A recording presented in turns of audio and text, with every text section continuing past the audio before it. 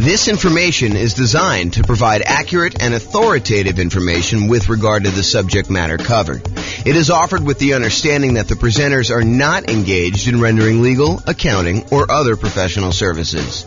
If legal advice or other expert advice is required, the services of a competent professional should be sought.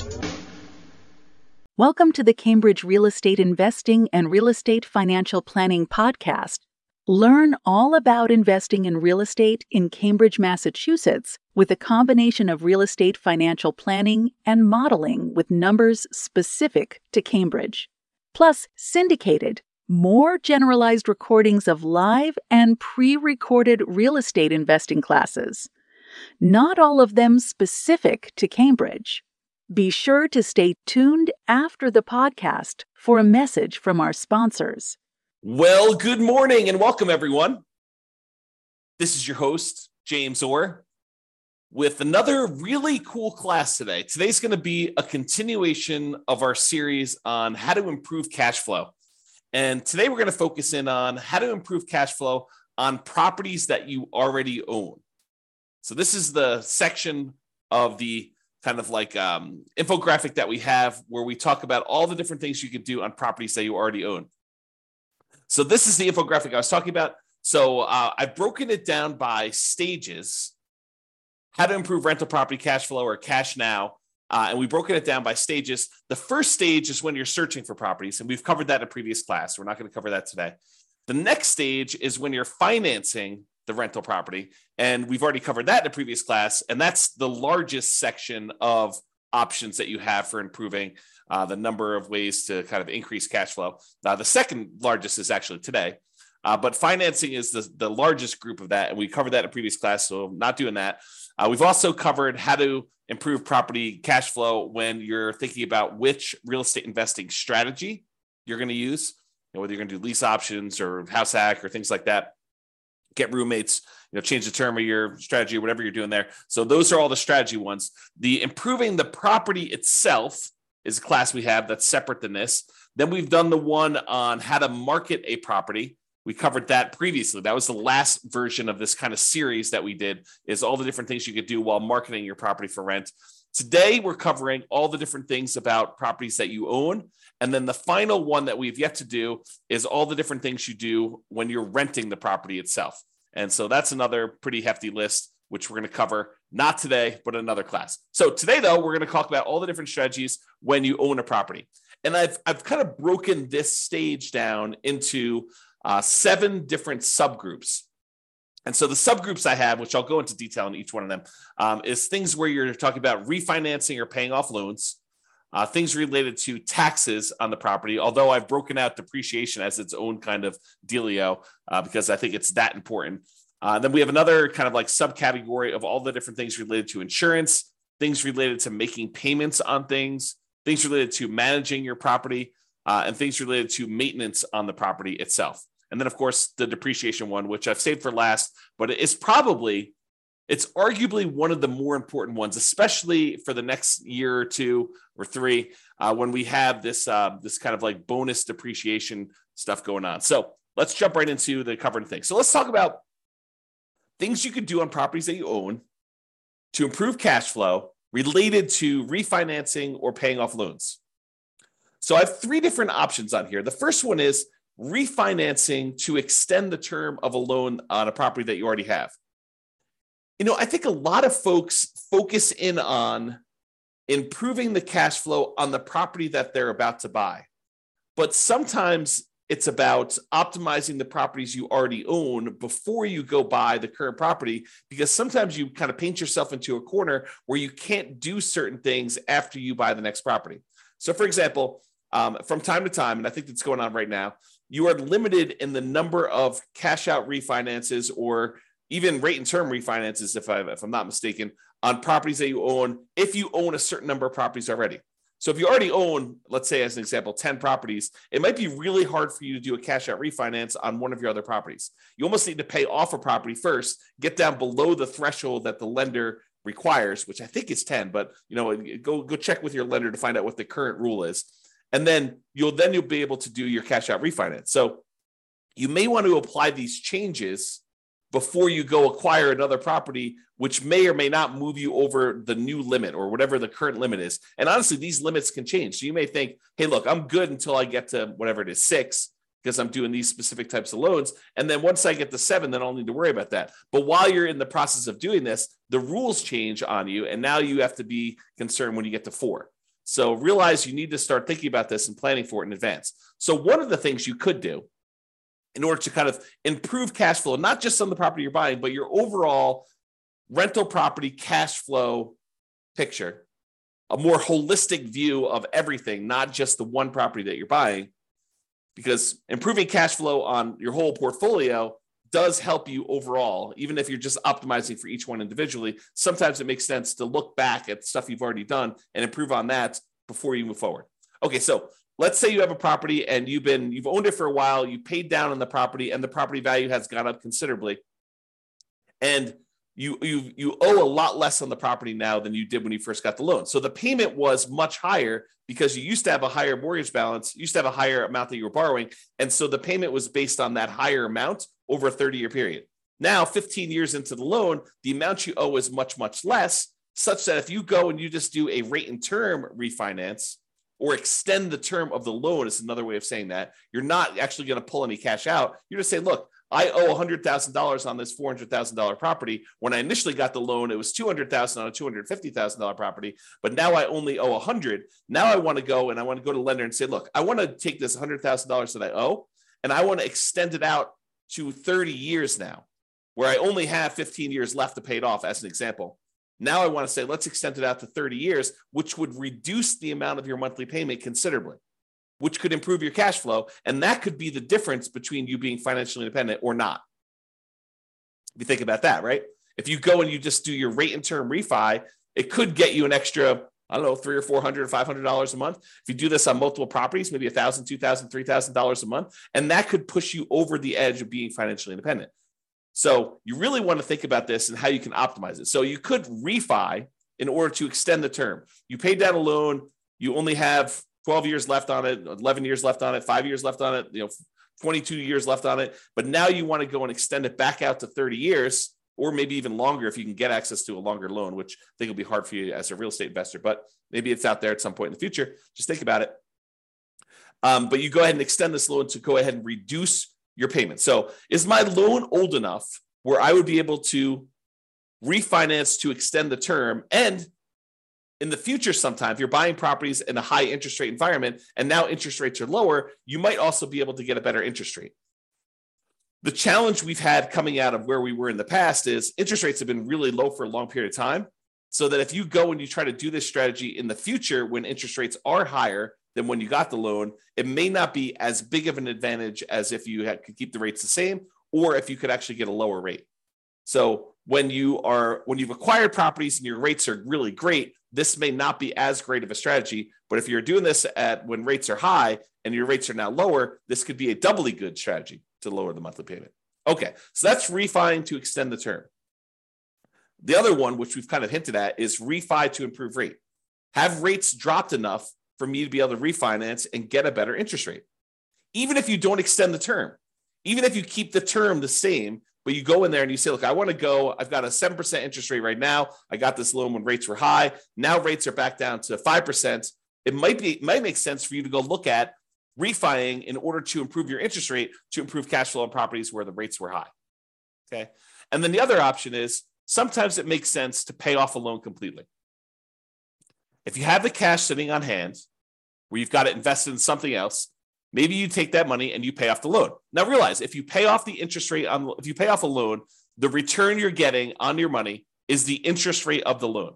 So if you've got a 3% loan and you pay off that mortgage, the return you're getting on the money that you used to pay off that mortgage is technically 3%.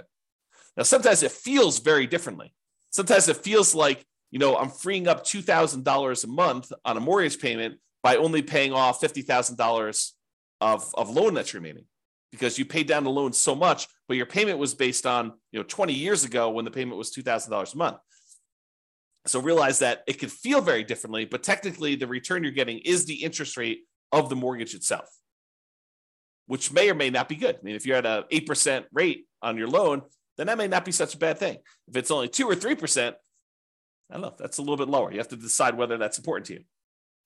And for those of you that are thinking, hey, I don't have all this extra cash laying around. Well, some people, their strategy is to acquire more properties than they need, sell off some of the properties in order to pay off the other ones. So you may acquire, 1 or 2 properties a year for the next 10 years. And then at the end of the 10-year period, you take 3 or 4 or 5 or 6 of the properties that you acquired, you sell those, pay the capital gains tax, pay the depreciation recapture tax, pay the real estate commissions and the closing costs on it, so that you walk away net with your true net equity after all those expenses, and use those proceeds to then pay off loans on the 4 properties or 5 properties or 6 properties, however many you decided to keep. And that could actually improve cash flow, especially if the ones you're selling are equity rich, but not cash flow strong. If the cash flow, the return on equity from cash flow is actually not great on those, you could take those and you could actually significantly boost the properties that you end up paying off to really improve cash flow on those. So some people, that's their strategy. Their strategy is, look, I'm in a market where it's really hard to make properties cash flow. What I really need in order to be financially independent at the end, if I'm kind of like looking forward to when I'm going to be financially independent, what I really need at the end is I'm going to need some free and clear properties, because these properties financed are not the most amazing at cash flowing. So maybe you're acquiring a whole bunch of properties using kind of like buying properties, maybe below market even, as kind of rocket boosters to get really good returns, especially early on when the return on equity is so great, and then use that money to then pay off other properties at some point in the future. If you read the book Creating Wealth by Robert Allen, one of his chapters is about this strategy. And before you go run out there and buy it, his numbers are really old. It's a very dated book, and the math on them is not the most amazing. So, take it as you will. It's still worth reading, but just realize that, if you're thinking, oh, James recommended this, I'm going to go read it because, obviously the math's going to be really good and super clear, and the numbers are going to be, appropriate for today. They're not. Unless he's got a new version out that, to be fair, the version I'm reading is probably a 1990s version or something like that. It's on my shelf somewhere. Trying to see if I can see it. Yeah, it's down there in the corner if you can see it. But it's an older version that I have. So maybe he updated it. I don't know. If he has, definitely let me know. Okay. All right. So we talked about 3 options. Refi to extend the term, refi to improve the rate, and then pay off the loan completely might be an option where you can improve cash flow overall in your portfolio before you go buy something else. And the other reason to pay off a loan is sometimes some lenders may penalize you for having a certain number of loans. They may say, look, your interest rate is 1/4 point better or 1/8 of a point better for your first 4 loans. Once you get above 5, then we start hitting you with a small penalty on your interest rate. So if you pay off one of the loans, you may be able to get a better interest rate on the one you're getting to. Just kind of realize that may be a possibility. If it's not there now, it has been in the past, and it may come back. Okay. Let's talk about taxes. Kind of have 3 different options here about taxes. So number 1 is, can I correct incorrect information with the county assessor about the condition or characteristics of my property? Now, if they're listing your property as in like super premium condition and it's a 5-bedroom, and you know that it's actually a 4-bedroom and the condition's more average than it is super premium, you could go to the tax assessor and say, look, my property is not what you're saying it is in the assessor. And because of that, you're using different comps, which means that you're saying that the property is worth more when it's really not. So my taxes should actually go down because it's only a 4-bedroom and it's only of average condition. It's not of this super premium condition. And some tax assessors may send someone out to inspect the property. Some may take your word on it. Some may say, yeah, that makes sense to me. Here's the permit that we pulled when we showed that it was only a 4-bedroom. Whatever it is that they need to do, you may be able to get your taxes reduced, which by reducing your expenses on the property, that does improve cash flow, right? Income, all the income on the property minus all the expenses. So if we can improve taxes, we can improve our cash flow. If you have property taxes that go up, around here, we redo our taxes every 2 years. Your market may be different. Go find out from your local county tax assessor what the schedule is for redoing property tax assessment. Some redo assessments every time you sell a property. Some do it only every certain period of time. But if you go and you find out that they've raised your taxes and the taxes seem significantly higher than what you thought they should be, you can go and contest them in many markets and say, look, you're using the wrong comps. If you use the comps that I'm pulling here, my taxes are actually much lower than what you say they are. And they may or may not agree that, the automated system valued this incorrectly. We'll go ahead and make a change and you might save some money on taxes. Or they might say, no, the comps that we use are valid and our methodology is actually correct here and the taxes stay the same. Maybe you get some improvement, maybe you don't. I don't think it's a universal automatically granted, but you might be able to go and contest your taxes with a tax increase and try to save your money. Now, if you can go save, $50 a month on 10 properties, starts adding up. Starts really improving your cash flow if you could do this. And also keeping the taxes legitimately where they should be and not a little bit higher than where they should be will help you keep your taxes low overall. So you don't want to let your taxes be high and then next year they're kind of increasing from that point. You want to keep them where they should be by using the right comps, and hopefully the next year they won't increase it using the bad comps again. They'll sort of say, okay, yeah, we were wrong about this. We'll use the right ones in theory. And then finally, for taxes, vote. Vote appropriately for changes in taxes that affect property taxes. So if you're in a county and they're about to add a new tax to the kind of list of taxes that they charge you, and you have an option to vote for or against that, and it's something that you don't believe would add value that you're willing to pay for as a property owner, then vote appropriately. Vote to kind of protect your interests. So go ahead and consider that. All right, insurance. So we've got 5 different things related to insurance that we're going to talk about. First thing, who is being insured? Sometimes we buy properties with people who aren't necessarily the best credit risk people, and their credit scores are appropriately low. And so you got to be careful because part of your insurance premium is sometimes based on the credit score of the people that are being insured.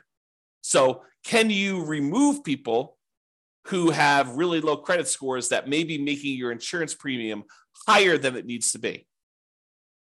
Or in some cases, adding someone who has really good credit could help lower your score, could help lower your insurance premium. Same policy, exactly same policy, but because someone has a good credit score or a bad credit score, it could actually change the rates that you're being quoted and that you'd be charged for that insurance policy. So realize adding or removing people from your insurance policy could improve or worsen the rate you're getting. And so talk to your insurance agent about that and whether you should remove someone from being insured on that or not. Next one, insurance deductible. So we've done a whole class on insurance, and I'm sure we'll do another one in the future. But the idea is you get to select how much of a deductible you're willing to pay before the insurance kicks in. So imagine you go buy an insurance policy and you say, look, for this insurance policy, I want a $10,000 deductible, meaning that I will pay out $10,000 before the insurance company needs to pay out anything. And so let's say there's a hailstorm and you need a new roof on your property and the roof's going to cost $17,000.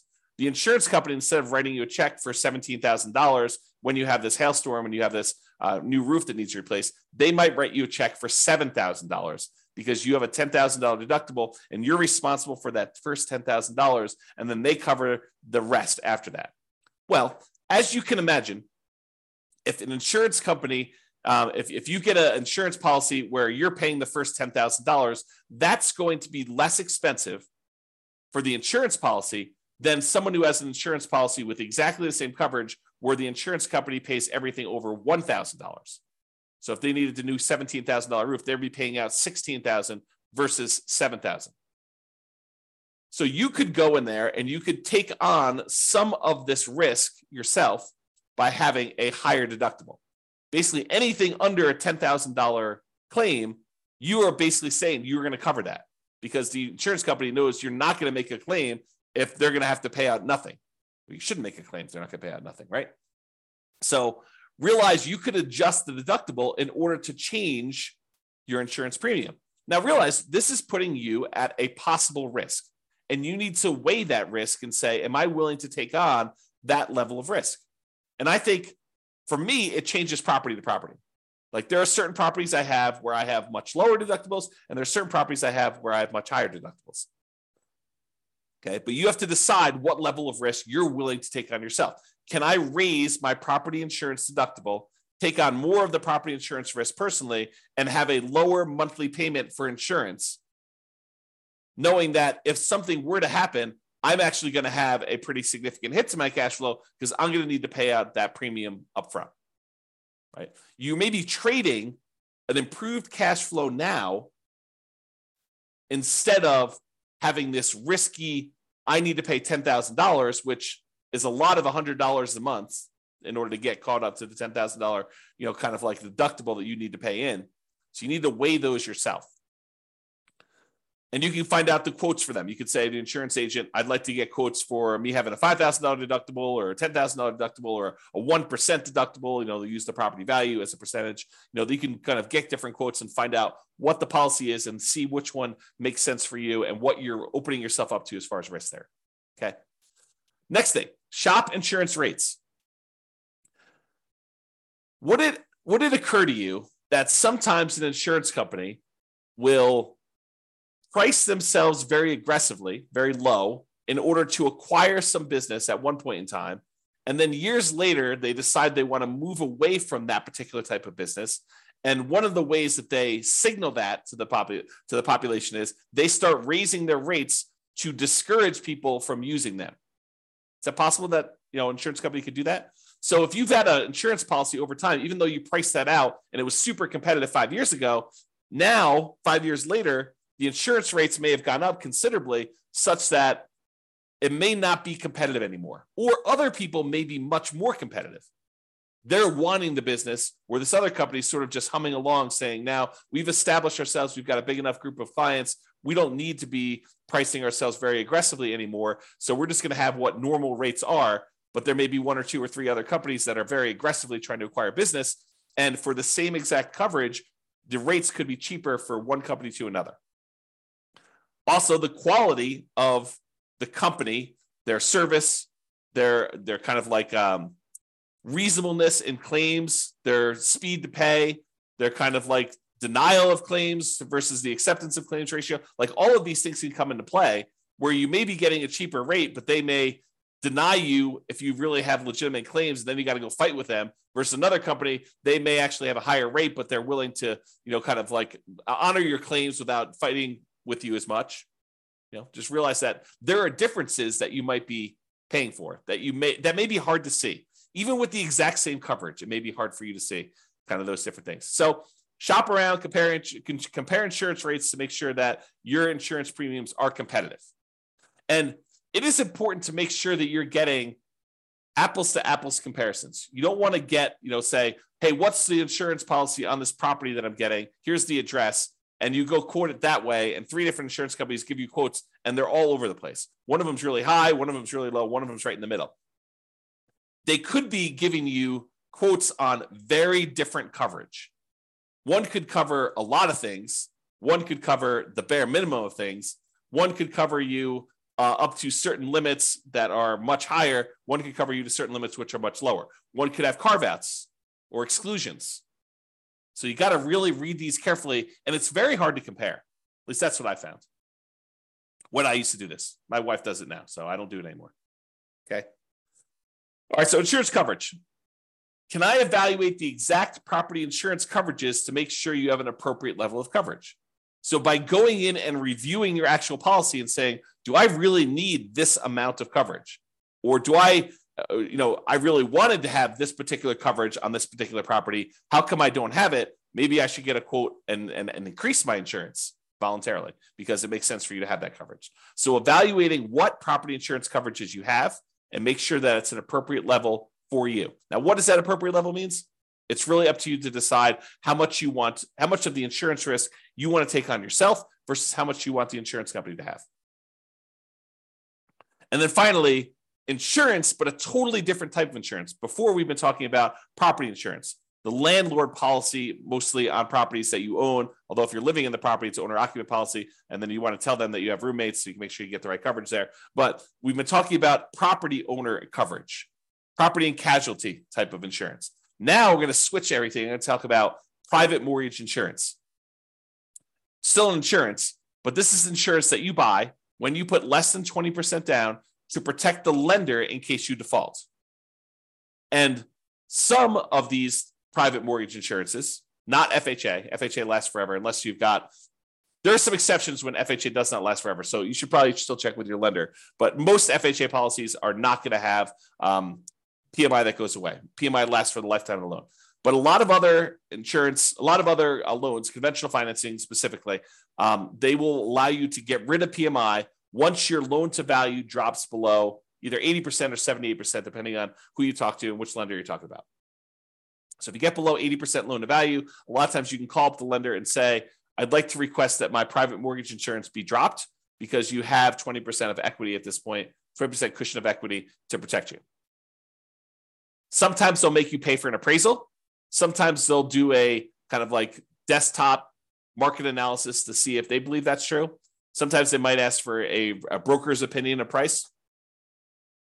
But they will oftentimes check to make sure that's true, unless they're using the original loan value, the original property value when you purchased it, and you paid down the loan now below 20% equity, 80% loan to value. Then a lot of times they will automatically just exclude it from there without having to do an appraisal.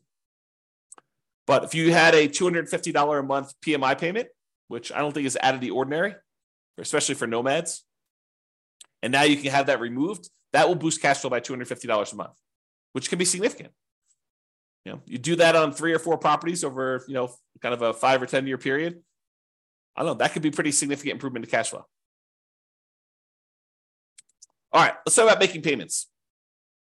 And I don't think this really applies to mortgages specifically, although you'll find out from your lender, maybe they will do something with this, but sometimes you can get a discount for auto pay.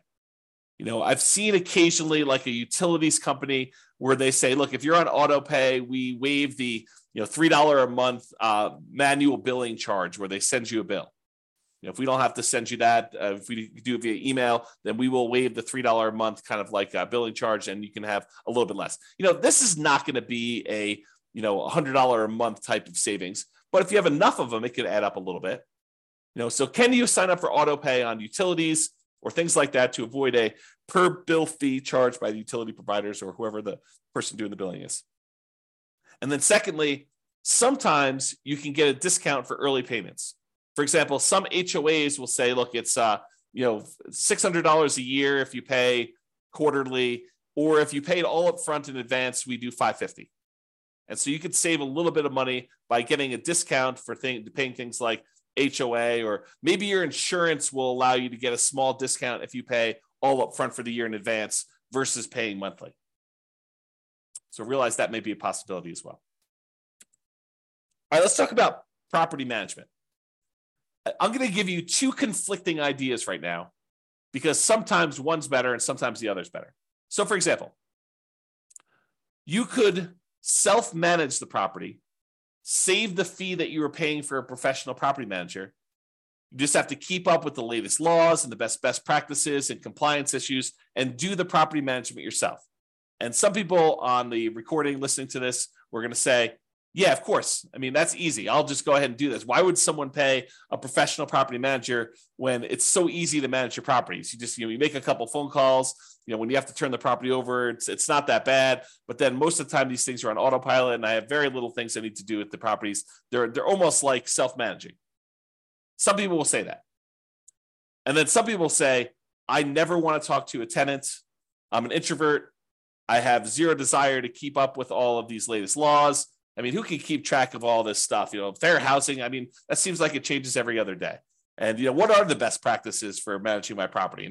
Starting, 15 days ahead of time, wait for the property to be vacant before I market it, starting 60 days ahead of time, what should I be doing for this? And, how do you keep up with all the changes for the leasing laws? And, how do you do all this stuff? And, can I commingle funds? And do I need to have a separate trust account and all that other stuff? I'm just going to go hire a professional property manager. They'll do it. I'm going to find a person who's really, really good, and they'll be able to go and do that. And I'm too embarrassed to go ahead and raise rents every year. A professional property manager will be able to do that for me. And so overall, I think the property management fee is going to be covered by the fact that they're probably going to increase rents when I wouldn't otherwise do it. And I think both of those are probably valid arguments.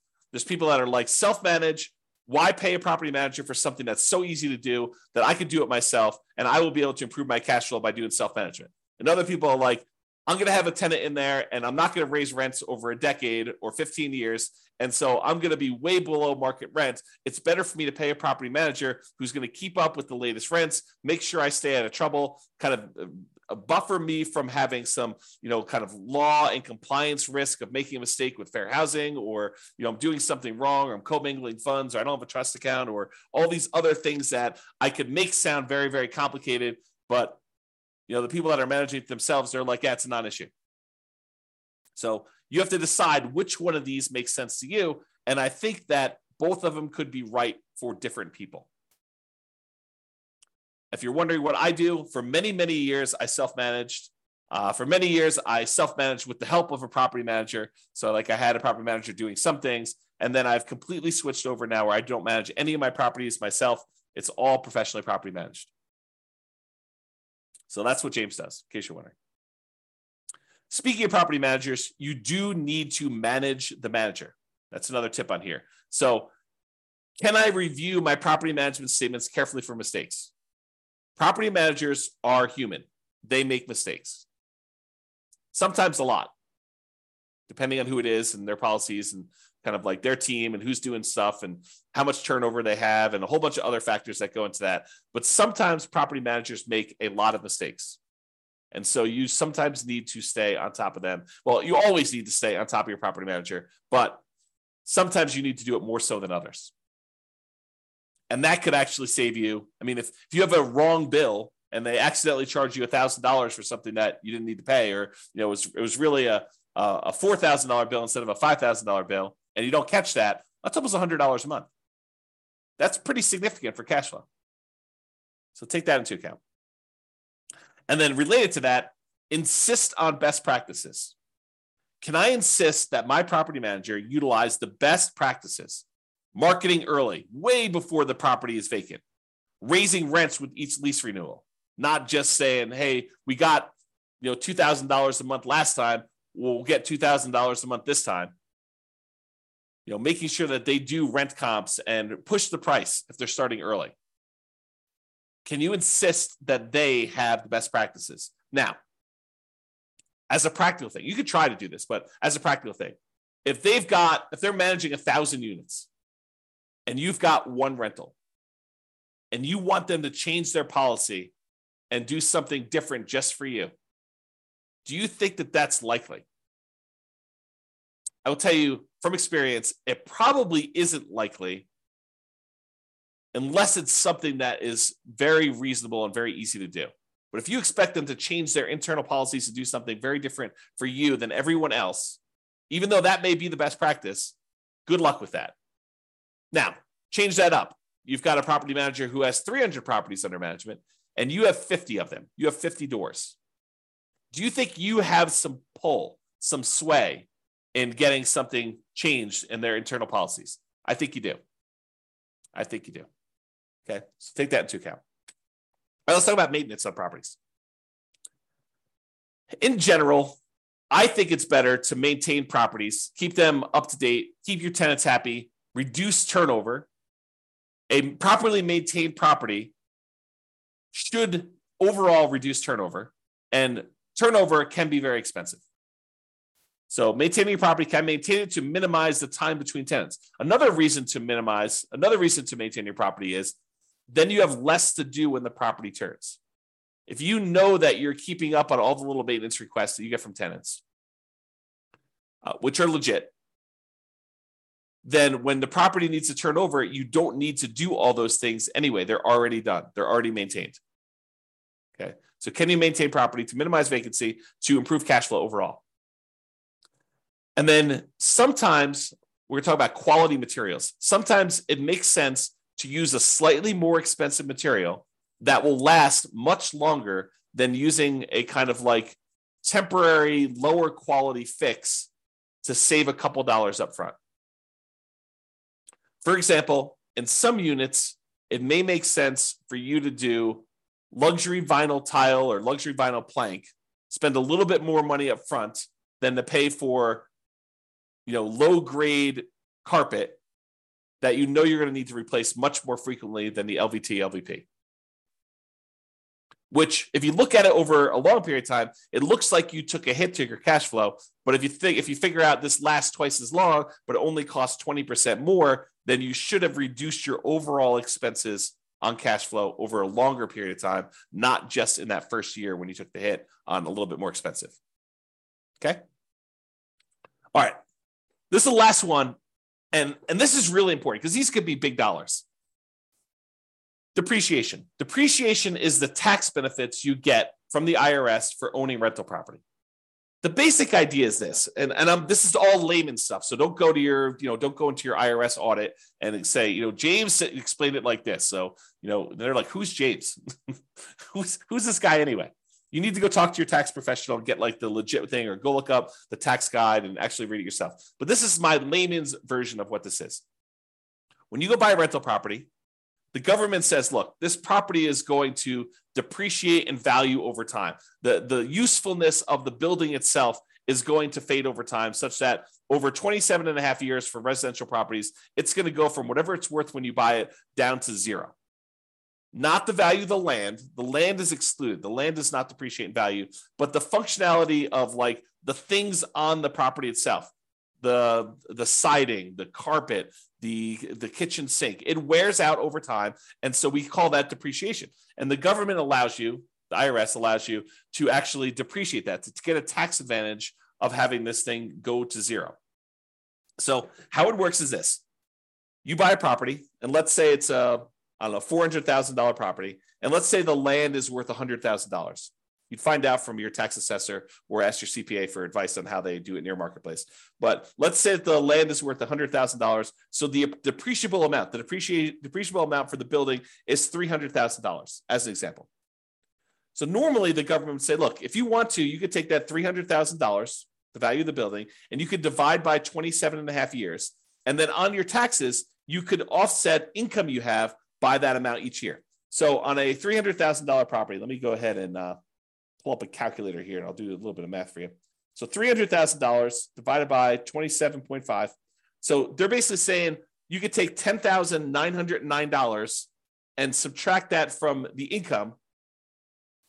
I'll say eligible income in order to not pay taxes on that amount. So to use really basic layman's terms, which isn't exactly correct, but it's good enough for me to explain it to you. If you made $100,000 a year, you could take this $10,909. Let's just call it $11,000. We're going to round up. So this $11,000 in depreciation, and you could remove that from the income that you made so that you're paying taxes only on the amount that's less. So if you made $100,000 minus $11,000, you're now paying taxes on $89,000 instead of taxes on $100,000. So because you were able to deduct that depreciation from your income.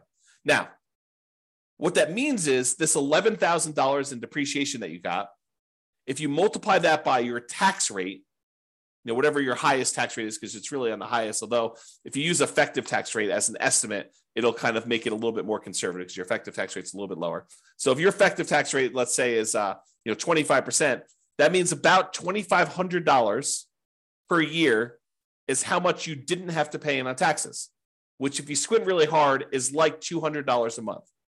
So you got almost like $200 a month in saved taxes, which looks like cash flow to you.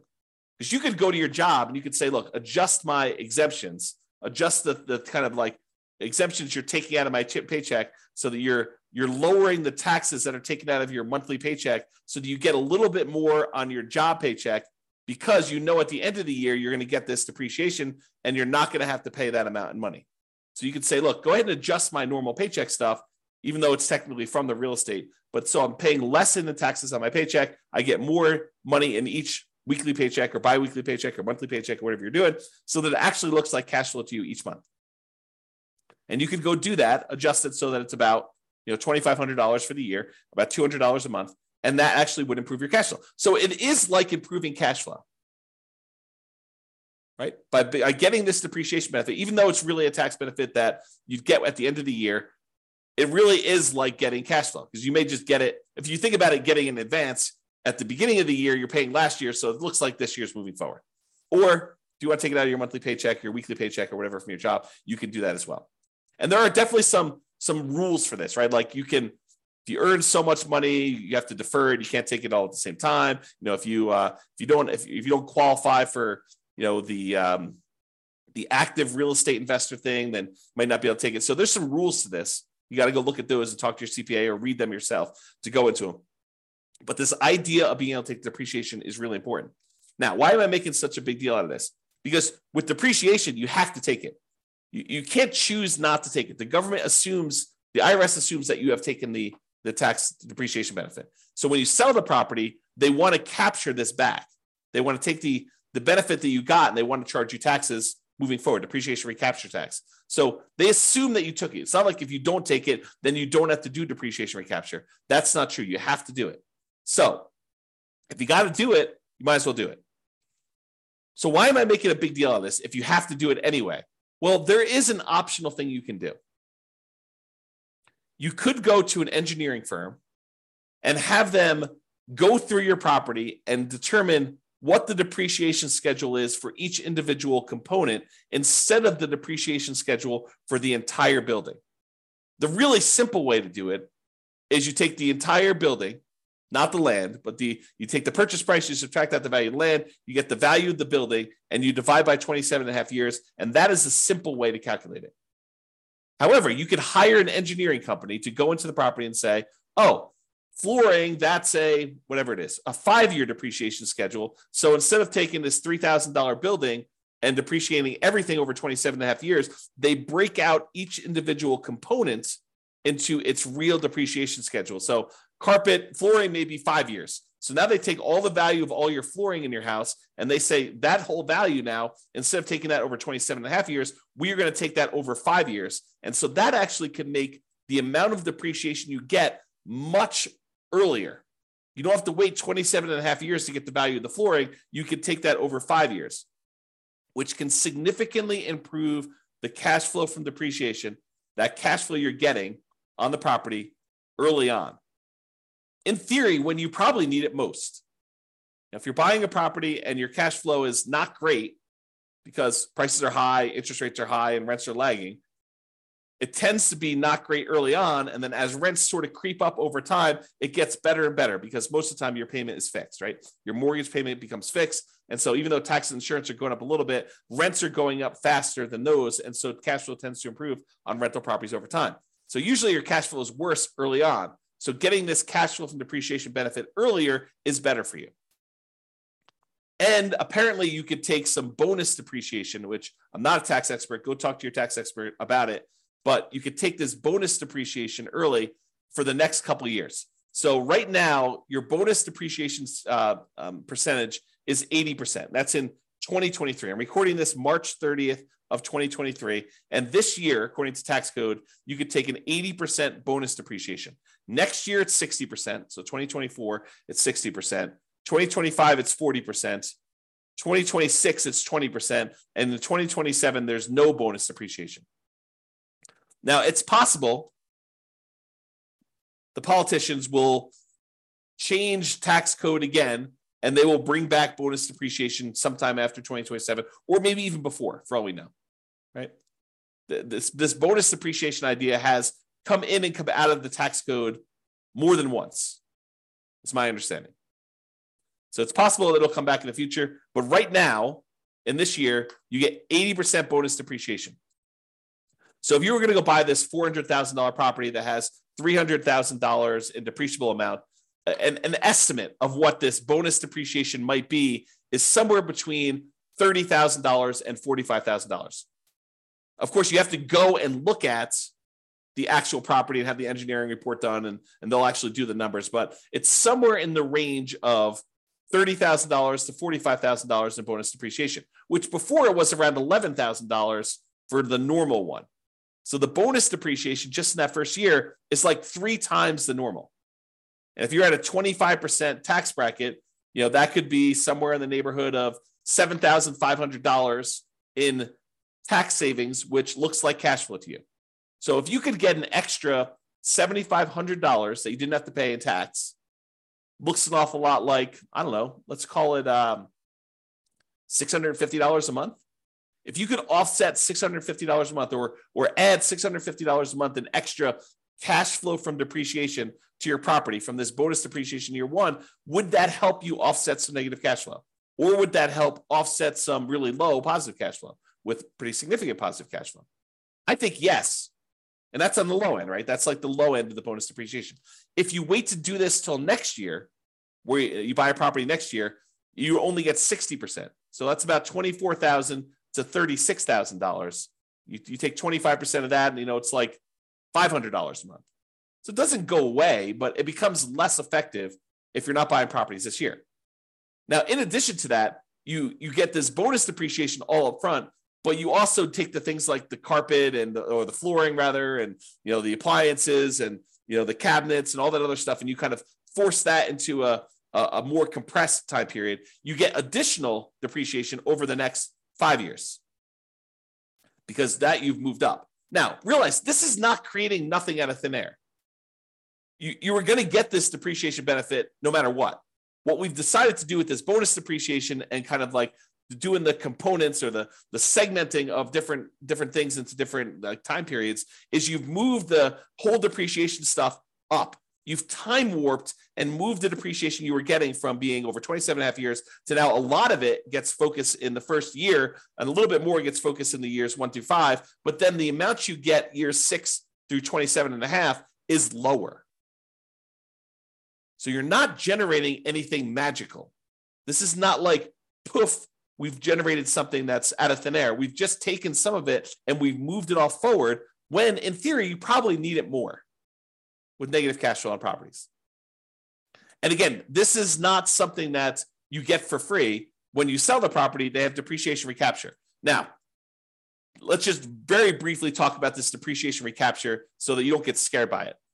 Depreciation recapture is they're going to take the amount of depreciation you took on the property and they're going to multiply it by a tax rate. The max is 25% from what I understand, but the amount is really the amount of your tax rate. So if you're being taxed at less than 25%, they'll use that number. If you're being taxed at more than 25%, they will tax you at 25%.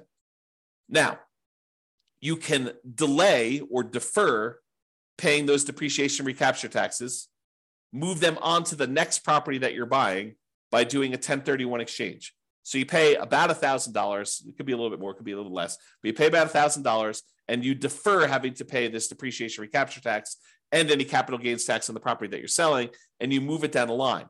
And additionally, if you own this property long enough and you eventually die while owning the property, it gets passed on to your heirs, and the amounts that you have for depreciation, it goes away and it gets stepped up. You have stepped up basis. Okay.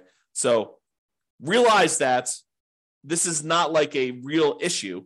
If you have the depreciation recapture, when you go to sell a property, you just pay the tax as part of your proceeds and you'd move on. It's not a big deal. And you got the benefit early on. It's almost like, I don't want to say this, but it's almost like a loan from the government where they're giving you money now only to say you're going to have to pay this later by owning this rental property. Okay. So we talked about this bonus depreciation. If you buy a property this year, you get between approximately on a $400,000 property, it's going to be somewhere around the $30,000 to $40,000 gross depreciation benefit. Okay. And over the next 5 years, you'll get between $30,000 and $45,000 more. So you have to divide that number by 5, and then you have to multiply it by your tax rate to get an estimate. So if you take like the total amount you're getting like in year one, you might be getting somewhere around $36,000 to somewhere around $54,000 in that first year. If you multiply that by your 25% tax rate, just to give you an idea of like what we're talking about, on the low end, it's probably around $9,000. On the high end, it's probably around $13,700. So somewhere around $800 to $1,000, maybe a little bit more per month in extra cash flow. Is that significant? Yes, very significant. So if you had a property where you were like, hey, I'm getting, negative $500 a month in cash flow because I'm putting 5% down and interest rates are really, really high and the prices have just run up over the last few years and rents aren't that great right now. They're lagging behind. I mean, they're up, but they're lagging behind a little bit from how much prices and interest rates have gone up. Will an extra $800 a month help you in the first year? Yes. Will an extra $1,000 a month help you in the first year? Yes. And in the second year, you're probably talking, this because you're moving some of the depreciation up there. You're probably talking about, let's see, on the low end, 30,000 divided by 5. You're probably talking like another, let's see here. Am I doing this right? Yeah, about $400 a month. Okay. So that's why this is important for improving cash flow. And you're going to want to talk to a CPA to understand this. And you're going to want to talk to an engineering firm that specializes in cost segregation. And one ideally that focuses on cost segregation probably for single family homes. This is really common in large commercial buildings, but it's less common, although it's completely usable, in these smaller properties. There's just a cost to doing this. You're going to pay a fee in order to have the cost segregation study done. Have the engineering company go and do that for you. So you pay a little bit of money now in order to get your depreciation benefits early on. And with the bonus depreciation, it's probably worth it. Okay? All right. So that's it. In conclusion, optimizing cash flow is about maximizing income and minimizing expenses. And today, I think we focus mostly on minimizing expenses, all the different ways to minimize expenses on properties. There are things you could do on properties you already own that will improve your cash flow overall. And I think that's what we focused on. It's better to take a more holistic approach and optimize at the various stages rather than just sort of like willy-nilly saying, oh, can I get more in rent? No, I'm done. You really want to think about this stuff in a better way, more holistic way. All right. That's all I got for you. Hope you enjoyed it. This has been James Orr. Have a great day. Bye-bye for now. With home prices up, mortgage interest rates up, and rents up but not quite enough to counteract the higher prices and interest rates, cash flow on rental properties in Cambridge is harder than ever. Book a call with the Real Estate Financial Planner to apply our proprietary 88 strategies to improve cash flow on your rentals. See the show notes for a link to schedule your call and improve your cash flow today.